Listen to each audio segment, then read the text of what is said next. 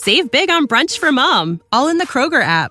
Get 16-ounce packs of flavorful Angus 90% lean ground sirloin for $4.99 each with a digital coupon. Then buy 2, get 2 free on 12 packs of delicious Coca-Cola, Pepsi, or 7-Up, all with your card.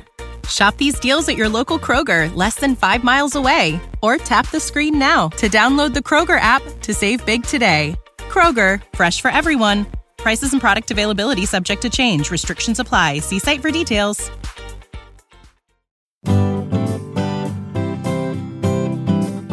Oh, what a night. Watching Tottenham on a Tuesday night. Hello everyone and welcome back to Oh What a Night. You may have noticed that this isn't Ben Haynes, this is Hunter Godson. Ben is on a shoot for the Europa League and Dan Kilpatrick has said that he's got so much work on that he can't be asked to turn up. So, now it's big game bottlers. Yeah, exactly. I was going to say, Sean, do you want to get your own back here? Feels like he sort of opened the door for a little dig from you. I'm a bigger man than that. We all know that's not true. Yeah. I'll be a bigger man today, but if they go missing again, then they're getting an earful from me. Yeah, that's absolutely fair enough. Jude, how are you, mate?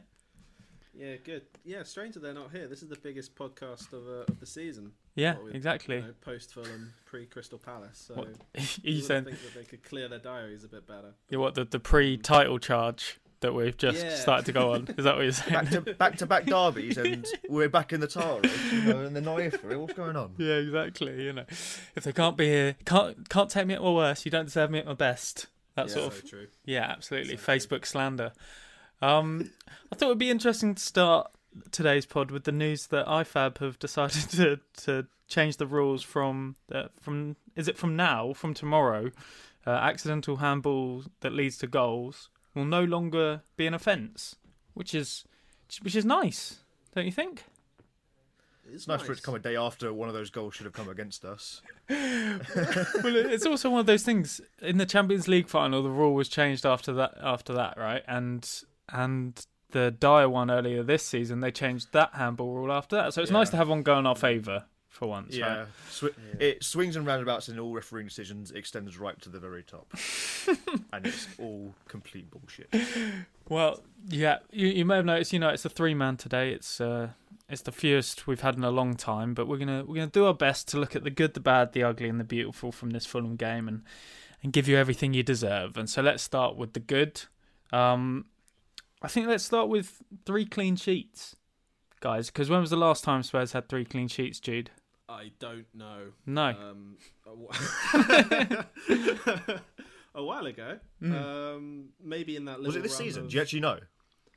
No, I'm not sure. I have no idea. If it had happened, it might have been that run of Burnley, West Brom or whatever. That nasty 1-0 run we went on.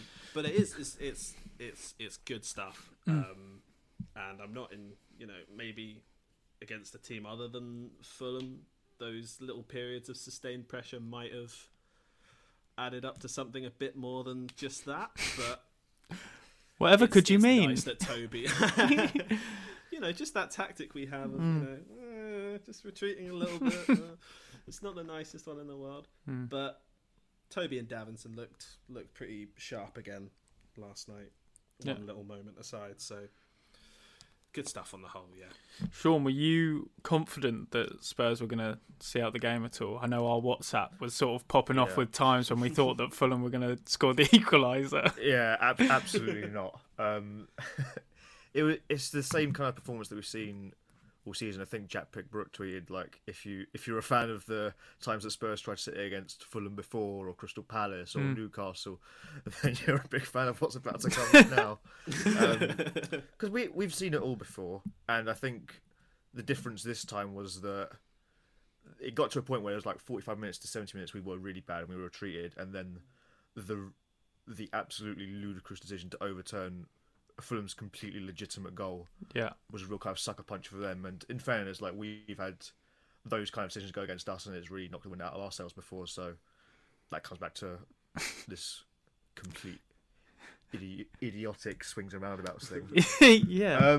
But after that, we were better. We didn't just retreat.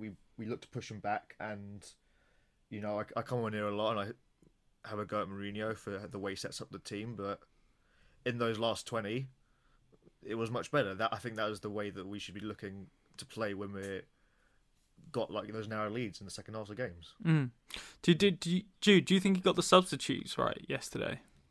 Yeah, I was just about to say actually, I do think that was those Sissoko, Moura, and Lamela coming on. They were all the right choices, because there was obviously a lot of love for Basque or Shag, or I'm not going to say the other one. The other one. Gross. I only saw the other one on Twitter about an hour ago. I was like, oh, that's a bit punchy, that one. Yeah, people are just throwing it around very easily, which I don't know, says a lot. But when you've got players like Sissoko and Lucas and Lamela who will come on and give you everything for the last 20 and just rat around and press high, then that's a lot better than having like a tiring Bale or Dele Alli who hasn't played many matches. Son managed to stay out there for the whole game. Poor lad, he just can't get any sort of break. Please, my son. He is so tired. He goes for one lot of military service. Goes to military service for a few weeks, and he comes back, and Mourinho's like, "Yeah, he can do anything." I guess this works so far. So leave him out there. Let him burn. Right, apologies for the small break in proceedings, but we just wanted to give you a quick message from our new sponsor. That's right, we're a branded podcast now. So support for Oh What a Night is brought to you by Manscaped, who are the best in men's below-the-waist grooming. Manscaped offers precision-engineered tools for your family jewels. They obsess over their technology developments to provide you the best tools for your grooming experience. Manscaped is trusted by over 2 million men worldwide, so come along and join the fun. We have an exclusive offer for listeners of Oh What a Night, 20% off, plus free shipping with the code 90min20. So get involved, get 20% off, and don't use the same trimmer that you use on your face as you use on your crown jewels. So I think the question that will be on a lot of Spurs fans' minds now: are Spurs genuine top 4 contenders again? Although it's only a week, it does feel like a slight corner or a slight change in tactics has been made, with more confidence and more emphasis put on the attacking side, and with Alderweireld coming back in. You know, the defence was sort of holding up the attack yesterday, which is a different way round. So, question I'll put to you two: do you think we're in a chance for the top 4? No. In No. a word. I just think it's so hard because we're still in the Europa League, and I think we're probably going to prioritise that. Yeah.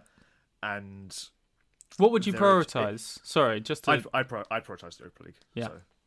Yeah. I just don't want to every weekend watch my team be really bad. So I can understand prioritising for Thursday nights, but I also want to enjoy my Sunday nights as well, you know. So it's about finding that balance. Okay. But I just think that the problem is that there's such a kind of deficit now, the amount of teams above us as well. Like, it's only, 3 points now? We win a game in hand or something. But we've got to win that game in hand, obviously. And then it's just too many teams above us. There's too much else to rely on. Like, we could go on a good run and it still wouldn't be enough. And I just don't think that we're going to go on that kind of run domestically anyway. So, yeah, not to put a down on things. It's nice to be back in the contention for it. It's nice to not be looking over our shoulders into the bottom half. But, you know, I want to see more of it before I kind of believe that we can compete on these two fronts. Judy, you're the same. I think after the Arsenal game next week might be a good time to sort of reassess that. Because Palace sort of shithoused a draw against United the other day. I didn't treat myself to watching that one. I don't know about you two. I didn't. Oh God, no! I'm trying to avoid as much Tottenham football as I'm watching. Yeah, exactly. I did the old Jude Summerfield go for a run pre/post Spurs. Yeah, it was very good. It was good actually. It was really good. I'm gonna start doing that. It's quite nice. Yeah. Quite a nice idea. I don't know if I. Down Seven Sisters. I think I might end up doing a bit of like a super hands if I do it post Spurs loss and run for like 15 miles. I've accidentally run 15 miles, lads. To Windsor. I did 10 miles this morning actually, just to clear. So it wasn't a crack. Look at that. Like, 10 miles this morning. I was saying to him, I did 2 and I feel over the moon. Got to get back on the Gotta get back. pre-season. Right, so Yeah. you'd also prioritise the Europa League though. Yeah, Do you think? I think so. Yeah. Yeah. And so here's a question that got Post. chucked to me the other day for you. If Spurs won the Europa League, would that be the most successful league campaign or season, let's say, since the Premier League started for Tottenham? No, it's still getting Spurs were to the second one. Yeah. the Champions League final. Mm. It's like, because just that's absolutely nuts. Like, I just keep thinking about it. Like, until Pochettino came, we'd only been in the Champions League once. We'd been in the European Cup once before that in 1961-62. To have got to the final, to have done that like the season as well, like the kind of strain on that season with the no summer signings or winter signings for that matter, with the stadium move kept getting pushed back and back and back, and you could kind of see this frustration coming from Pochettino, from some of the players. The players were so tired after that World Cup. It was just an absolute miracle, everything that happened. Like, of all the, I think I wrote this before, like, of all the things that could happen in the history of this earth, the gases that need to have formed in the billions of years, of the things that need to have happened so that the human body can function properly and not just kind of split open all their veins and arteries. That was all more likely than us getting to the Champions League final. So that will always be the one until we win the Champions League or the Premier League. Okay, there you go. That's pretty definitive. I don't That's just think my if- opinion, if- you know. That's great. If Spurs win the Europa League this season, I don't think it's going to paper over those cracks enough from what we've seen in the first half or 2/3 or whatever we've seen of this season. It won't be like going into next season. We'll have Champions League football, but it won't be like everything's rosy. We won't be like we're well set to go on and like become a better team, because we've already seen the weaknesses that are in Tottenham's team at the moment and how they just come to bite them every week. So I take the season we finish second or the Champions League final over that. I think. Yeah. Sean, I Pure know. enjoyment as well. I know. I sent a video to our WhatsApp this week that you quite enjoyed of the Onana time wasting video that I'd never seen that. I'd never seen that angle before from the Champions League semi-final. But he really does take the piss, Onana, doesn't he? He was doing it in the first leg as well. Like, I remember everyone on the South Stand getting really annoyed that he was doing it then. So, and he just kept doing it right up to the end. And I remember on the final goal kick that he had, he slips as well. Yeah, he does. And I wonder if he thinks, if I kick that the way I want it to be kicked and didn't slip, if the ball drops differently and we get to that final. The butterfly effect, absolutely. So good. Absolutely. Yeah, I still get like that. Even I'd never seen that angle before, and do you know, I'll put it in the description of the podcast for anyone who wants to go and see it.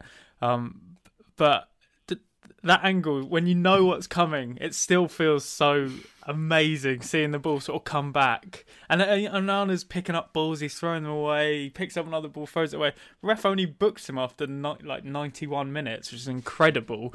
But yeah, it's just a special moment. And he's been banned for 10 billion years now. So double karma on that one. Enjoy time wasted on your own, mate. Right, okay, so let's go on to the bad, because there were a couple of bad things from last night. It's a good win. We don't want to dwell too much on the negatives, but I think I'm sure I wasn't alone when I saw the team sheet and I saw Davies had replaced Reguilon. I instantly thought we lose a lot there. I don't know if you feel the same, Sean. Yeah, for sure. Like, it's a little bit like when we had Walker and Rose, and then we had to, in the midweek, it would drop down to Trippier and Davis. Except now Davis is much slower somehow. Like, he wasn't particularly quick before, but there was a period where he wouldn't get outpaced by the Vitality dog that walks around on the advertising boards. But yeah, it was really kind of it kind of set your expectations back a bit there, because if it was Ori and Reguilon and we had like a week off or something, I think then you're expecting more of what happened against Burnley. But then you do see this time the importance of having that kind of width, of having that pace to be able to get up and down the pitch. And I kind of think it was good in kind of measuring those expectations, because I know, Jude, you said about the hour we had of basking in that basking in the bass. It was a great hour. But yeah, it's really one of those. Yeah, I don't know. I'm annoyed that we got to a point with the squad where if you just see some certain names in the team, you're just kind of like, oh, okay, well, I don't really want to think about that. But I guess it might be that we were spoiled for a few years, so maybe. I think we were. I think when you have a defence as good as Rose, Walker, Alderweireld, Vertonghen, you don't even think about it, do you? You just know they're the best players, and that's it. And it will, it's only, I saw someone say you don't notice the good moments till the good moments are over, but that was very much one of the best defences, not just in the Premier League, in world football. Two of the best centre backs who play with each other week in, and then. Little did we know, two of the best fullbacks, and that Kyle Walker would go on and win it all. It's really ruined like my perception of how centre backs and fullbacks should be. Like on Football Manager or FIFA or whatever, like my centre backs have to be the same nationality, or at least have the same mother tongue. And then I just ideally would want my fullbacks to like be from the same place. Like, and I get annoyed at that now. Like, I just don't have that same kind of feeling when it's like. Oh, I think we'll get on to them. Like Alderweireld and Sanchez were good, but but one's Belgian and one's Colombian, and it's not the same. Both right-footed as well. Yeah, both right-footed. Like that was the thing; it was just so perfect. Yeah. Right back English, right-footed, centre back right-footed Belgian, left back English, left-footed centre back Belgian. It was just so perfect. Yeah. No, Davis didn't have a particularly brilliant game. But I was quite impressed with was it Aita, who was down that wing. I thought the Fulham right back had a really good game, and sort of gave Son and him a fairly good run around at times. I think we need to talk about post half time again, Jude. What happened? Why do we come out after half time and look all over the place, or at least allow ourselves to sort of be on the back foot again? It's an odd one, isn't it? I sort of find myself falling into the thought that maybe it's as opposed to Mourinho's saying drop deep. Maybe he's just not being clear enough with what he wants from the team. And he's not pointing out that you need to press higher. And from like Sean said earlier, from about minute 45 to 70, it was a really grim watch, and it was like, oh hey. I've seen this one before. I know how it ends. I don't even need to watch. Yeah, I'm just gonna take this and come back to it later. I might skip to the bit where it happens. Man, I just I was just lost for words about how they just continue to drop deep, and thankfully they got some pressing going towards the end with those subs. But it's just gross to watch it again and again. So do you think Sorry, go on, Sean. Can I put my tinfoil hat on for a second? Yeah, of course you can. So I'm like a big believer. Well, not believer, but I think about these things where it's like, if you do or don't do this, like not quite superstitious, but I'm interested to see that the patterns if someone would like note them all down. So when I went to Spurs Burnley last week, I noticed that coming out for the second half. One of our fitness coaches made the players do a little warm up again before going to take their positions, and some of the players weren't actually they weren't trying hard enough. Like he made them all do it again. Yeah, and I'm wondering if there's some kind of correlation between teams who do those kind of, cause not everyone does it, like do those warm ups again to come out for the second half, and what their performance is in the second half. I don't think there's anything like major in it, but. It'd be interesting to look at. Now I think it's more of a mental thing again. Like it doubles down on the mental aspect that the players come out and they just can't be bothered to do it. It's weird, isn't it? Because I saw a journalist who was at the game, I can't remember who it was, basically say, I'd be more convinced with Mourinho's claims that he asked them to play higher after half time if he wasn't sat down not telling them to be higher. And apparently after the half time yesterday, he was just sat and he was watching the game sort of happen. And obviously Fulham were pushing, Spurs were really struggling, but weren't particularly trying to push out. When the ball went up, there was no sort of massive rush to get out from the defensive line. And Mourinho is usually very vocal on the touchline as well. Exactly. Like, so that's one of the things you do notice with no fans there. But then the substitutes happen, and he asked them to push much higher again, which was almost like a bit of game management that we haven't seen before, right? I mean, that sort of almost lull them in with the we're going to sit deep and then push up. And then Fulham really struggled when Spurs pushed up, didn't they, Jude? Yeah, we had some delicious moments from Eric Lamela, which I think we'll get to later. And yeah, a lot more space sort of appeared, and we looked a lot more threatening on the counter. And on another day, we have a few chances which maybe Harry Kane takes, or it's a good question. Do we put Harry Kane's missed chances in the bad? Do we put them in the bad? It's 2 chances you put your house on him scoring, usually, isn't it? I'm not one that thinks that headers are like clear cut, but oh my god, he had so much time and space, and he usually winds himself up well to really bury those headers well, like right in the side of the net, and it was just so flat. I just couldn't. I think Areola deserves a bit of credit there, doesn't he? He's completely read where he's going to put it. I think Harry sort of posted it.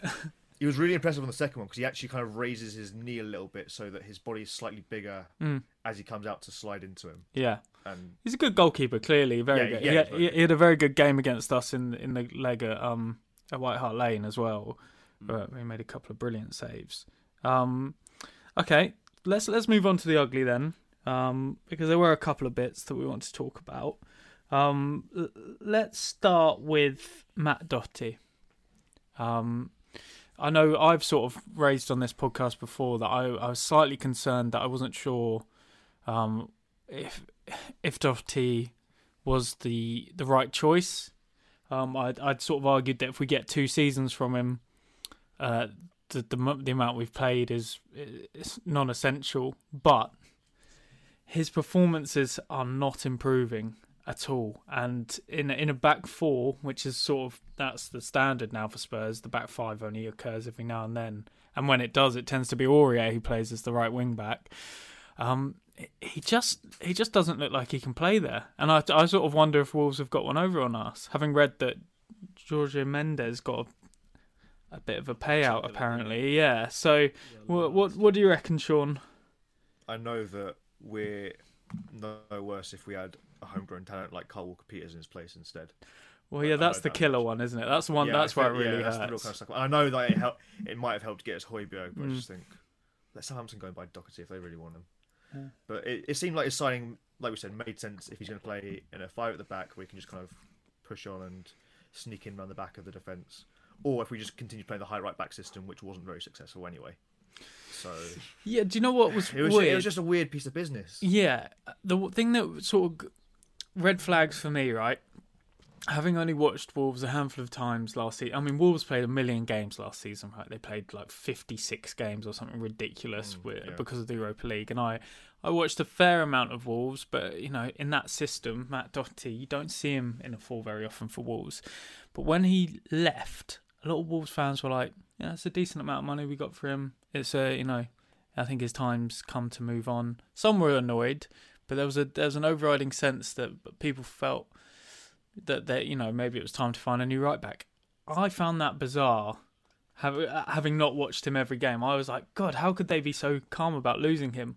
Having watched him now, he's just turned 29, hasn't he, as well? Yeah. So we've got a player like just as he's about to start declining as well. So not great there. I do kind of feel sorry for him in that sense that he can only do what he does. Like, he can only try hard. If he tries hard, then that's all I can really ask of him. And I think that's the very least. He just doesn't have the quality. He was playing in a system that suited his strengths, and it's tough for him that he's come to a big club, and there's more kind of scrutiny on him. He's getting a lot of this might be the first time in his life that he's had anywhere near this much attention to how he plays, especially if he plays bad. So I feel bad for him in that sense. Yeah, it's not his fault. No, absolutely not. Yeah, you're spot on as well. You can see how hard he's trying. Again, we've said it before on here. When players try that extra bit harder, it tends to actually go the other way for them, where they overthink touches, they overthink passes. Everything becomes, when they're playing their natural game, they perform because it's so drilled into their brain. As soon as they start overthinking things start going wrong for them. Jude, what are you the same sort of thinking that maybe this just isn't going to work out for old Matt? Yeah, Yeah, I think we've touched on what his strengths are before as well, and getting further up the pitch and arriving late in the box.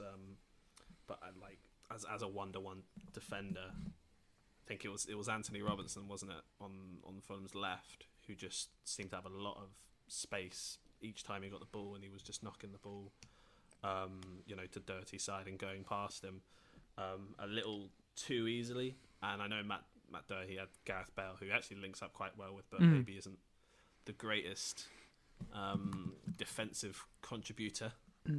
Maybe is the right word. Although he does track back a little bit, but he was just a bit sieve-like, and then the drop off when Serge Aurier doesn't play, and like the jury's still out for a lot of Spurs fans about Serge Aurier, but his physicality is like Doherty can't really get anywhere near it. Even if he does have these brain fades every now and again. It's tough. Now, it's hard to watch. Do we think his performance may have been affected by the fact that he had a cameraman floating over his head for 90 minutes of the game, for 45 minutes of the game, or at least that's what the angle looked like? What was that about? I had a migraine by the end of it. Yeah, it made me feel really, really queasy. It was honestly like someone was just like standing on top of them, and then every time the ball came over camera side, he was just like looking straight down on them. It was bizarre. Someone should have told the players, stop playing it over to that side. Only play exclusively on the far side of where the camera is.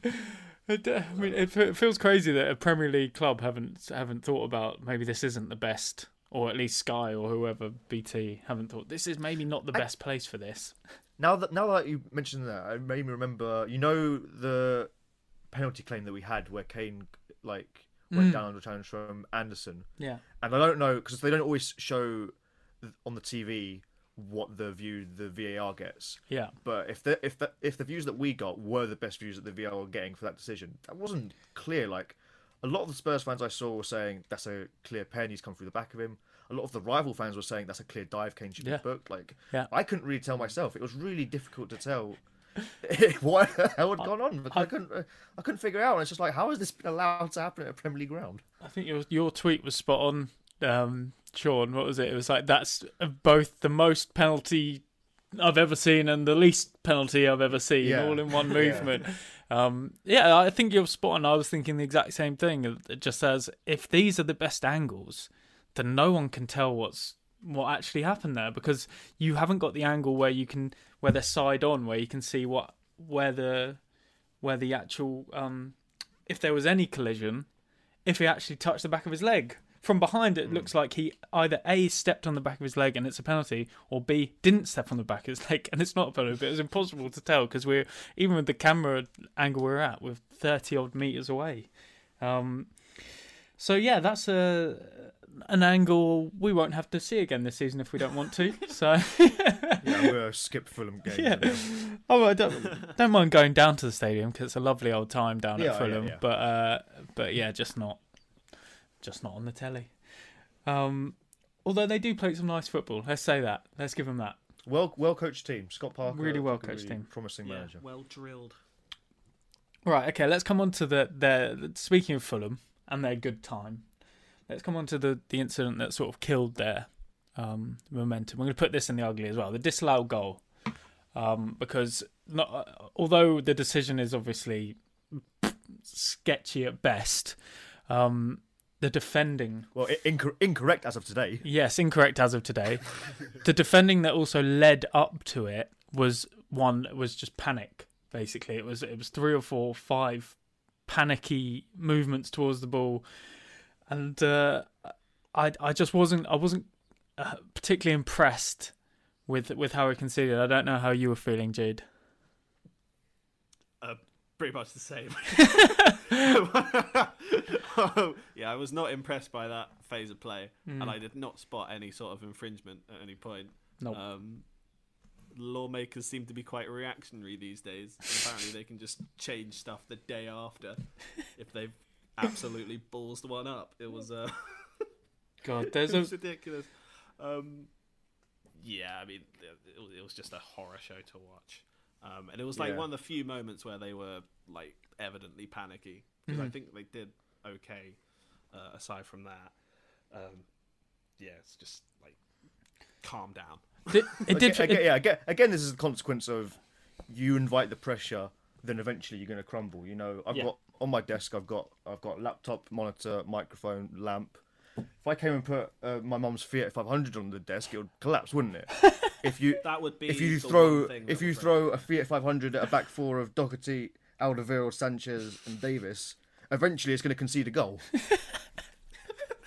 This is the craziest simile I think I've ever seen. Just like, tell me I'm wrong. Are we aiming for some Fiat sponsorship? yeah,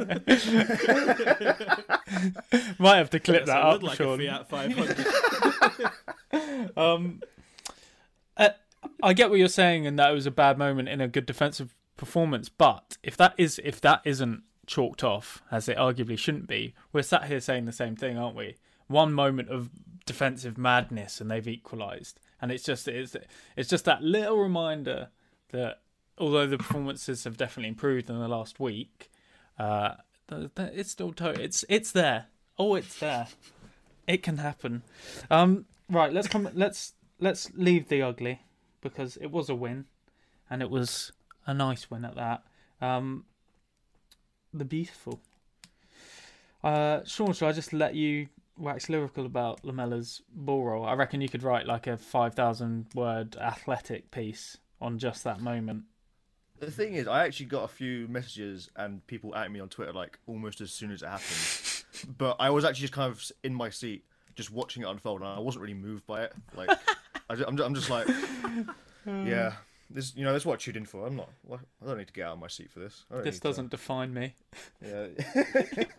No, it was nice. Like, is about. And I guess, like we said, like the substitutions were good. They helped come on and they helped kill the game. And credit to Mourinho for that, because a lot of the times I don't think he's got it right. If anything, it works against us when he's made these kind of late subs. Yeah. But he got it right, and Lamela came on, and it's nice again to kind of have this reassurance that Lamela and Lucas, there are still useful aspects to them. They're still got a use in this squad, particularly for this season. Like we can get to the finish line, and we can still. I don't think we're going to get top four, like I said, but I think we're still in the hunt for it. We could win the Europa League. Yeah. We could pull something out of our arse in the League Cup final, but I'm not betting on it. Just defeat City's 50-game winning streak. But it's nice to be able to rely on the squad again, because it comes back to what everyone was saying when the transfer window shut in the summer. Like, we've got a good squad, and we're going to need everyone to step up to help pull their weight. And yesterday, like we said, Basque weren't really firing at it, but we could lean on the squad, we could lean on the defence, and it was a good kind of team victory. It was more about everything else, and it was nice. I think there'll be a confidence booster as well for those other guys who don't make the headlines. Yeah, I think people have to be really careful around narratives and Tottenham at the moment, because as we discussed previously, Mourinho is the best in the world at creating and making sure that he's in charge of the narrative. Tottenham aren't a bad team. They have a good squad. They can be managed. So when he says players are unmanageable, and then he picks them over and over, it does. You have to question the manager, and that's fair. That's fair. We're allowed to sort of question the decisions he makes when he gets it right, like he did yesterday and the last couple of games. He also deserves credit. Bringing a fresh Alderweireld back into the squad, managing the game yesterday, that's really helped us. And we spoke about it. Sanchez is going to thrive off confidence. Well, he's just had a couple of clean sheets. That'll do a lot for your confidence. So Mourinho deserves credit for that, but at the same time, he's not away from criticism when he gets it wrong. To sort of go on from that, Jude, Sanchez and Alderweireld yesterday looked like a good centre back pair, basically. Yeah, they did. Whenever I watch Alderweireld, I want to see those pings like raking 50-yarders. And I don't think we got too many of them, but it's just so much nicer if it's just a bit calmer, and you haven't got any screaming at the back. And I don't want to slag off Eric Dyer, but he hasn't played in the last few games, and it has just seemed a lot more smooth and less choppy at the back, and they're just nice and calm and nothing too erratic at the moment. The disallowed goal aside. And yeah, Alderweireld coming in as this sort of elder statesman who evidently knows what he's doing a bit more than a few of the other lads, and just guiding them through the games is a lot nicer than, I don't know, arms flailing in the last minute against Newcastle and penalties given away and stuff like that. Do you think Dyer's dropped now for the foreseeable?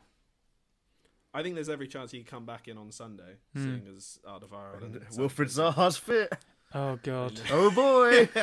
Yeah. Well, Would you, out yeah. of the defensive options that we have, obviously I know that they have to manage Toby's legs because he has picked up a couple of injuries the last couple of seasons, and he's getting on now, and he's clearly our most important centre back, at least, definitely.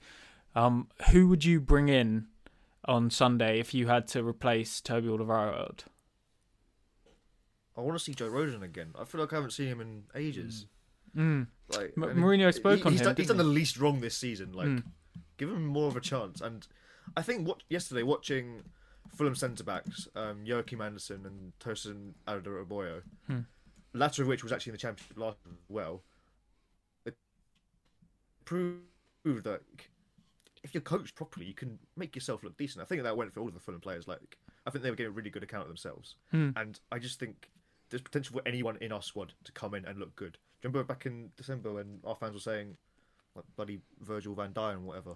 Like, I don't necessarily believe that he's anything more than. I think at his best he's a okay, good defender.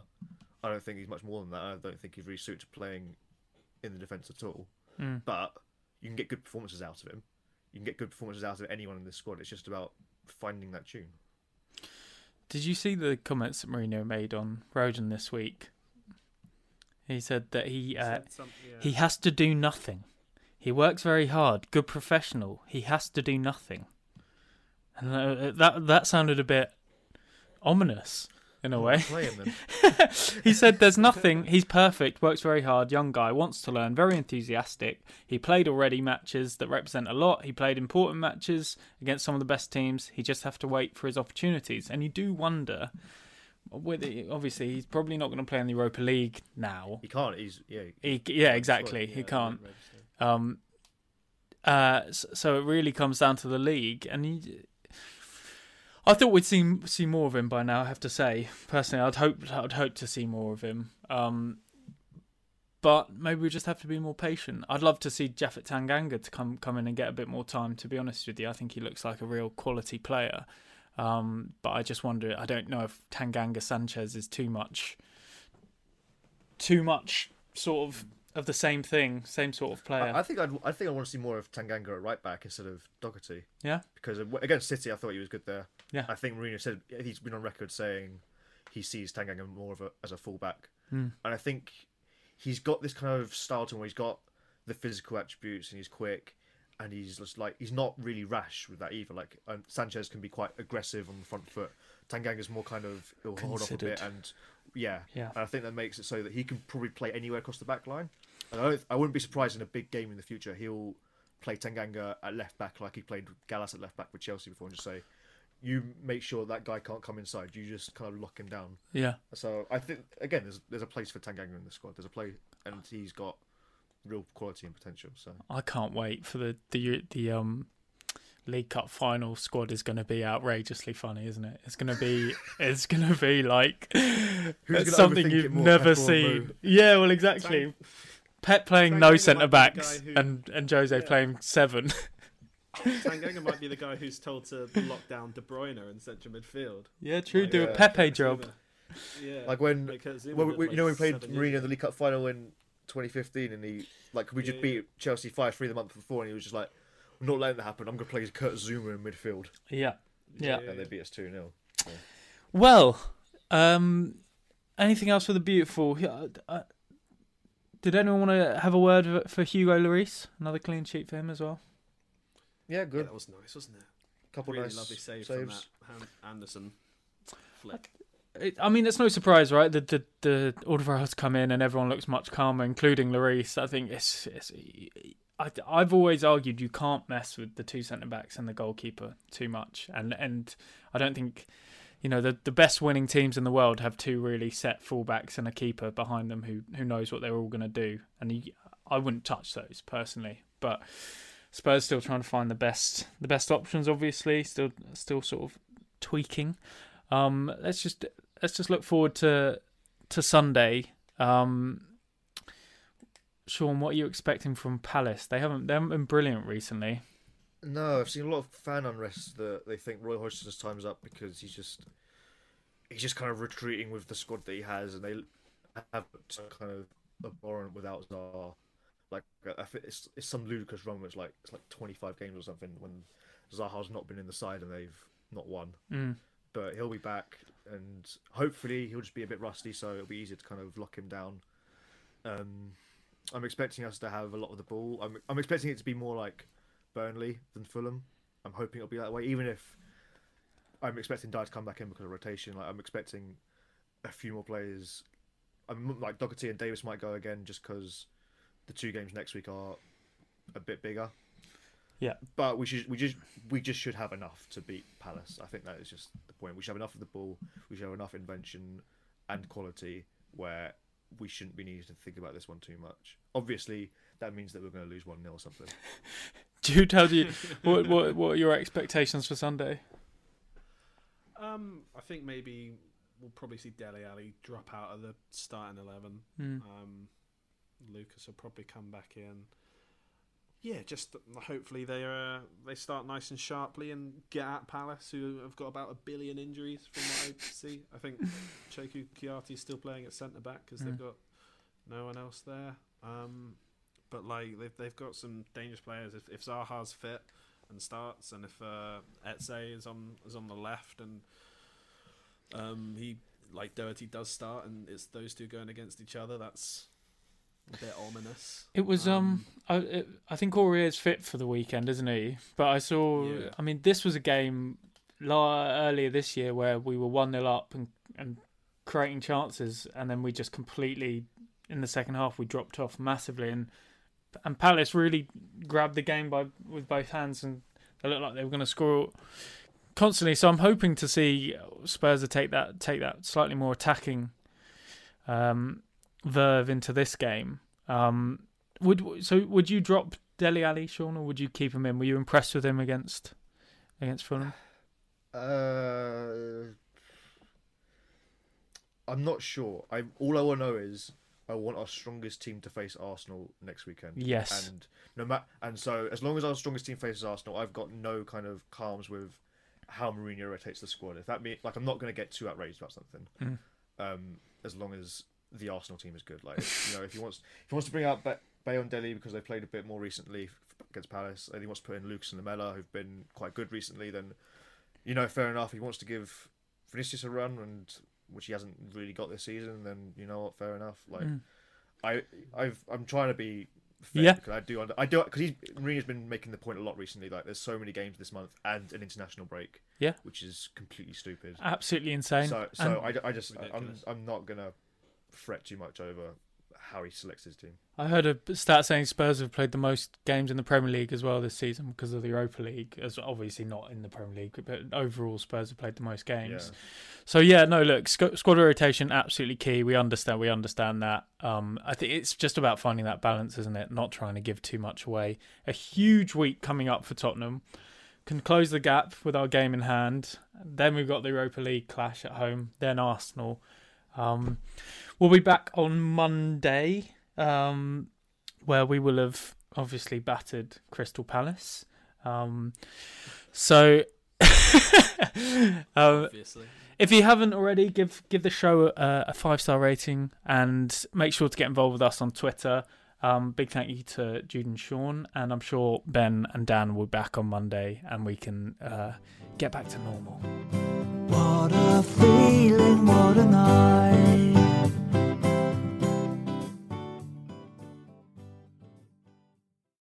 When you need mealtime inspiration, it's worth shopping Kroger, where you'll find over 30,000 mouth-watering choices that excite your inner foodie. And no matter what tasty choice you make, you'll enjoy our everyday low prices, plus extra ways to save, like digital coupons worth over $600 each week. You can also save up to $1 off per gallon at the pump with fuel points. More savings and more inspiring flavors make shopping Kroger worth it every time. Kroger, fresh for everyone. Fuel restrictions apply. Save big on brunch for mom, all in the Kroger app. Get 16-ounce packs of flavorful Angus 90% lean ground sirloin for $4.99 each with a digital coupon. Then buy 2, get 2 free on 12 packs of delicious Coca-Cola, Pepsi, or 7-Up, all with your card. Shop these deals at your local Kroger, less than 5 miles away. Or tap the screen now to download the Kroger app to save big today. Kroger, fresh for everyone. Prices and product availability subject to change. Restrictions apply. See site for details.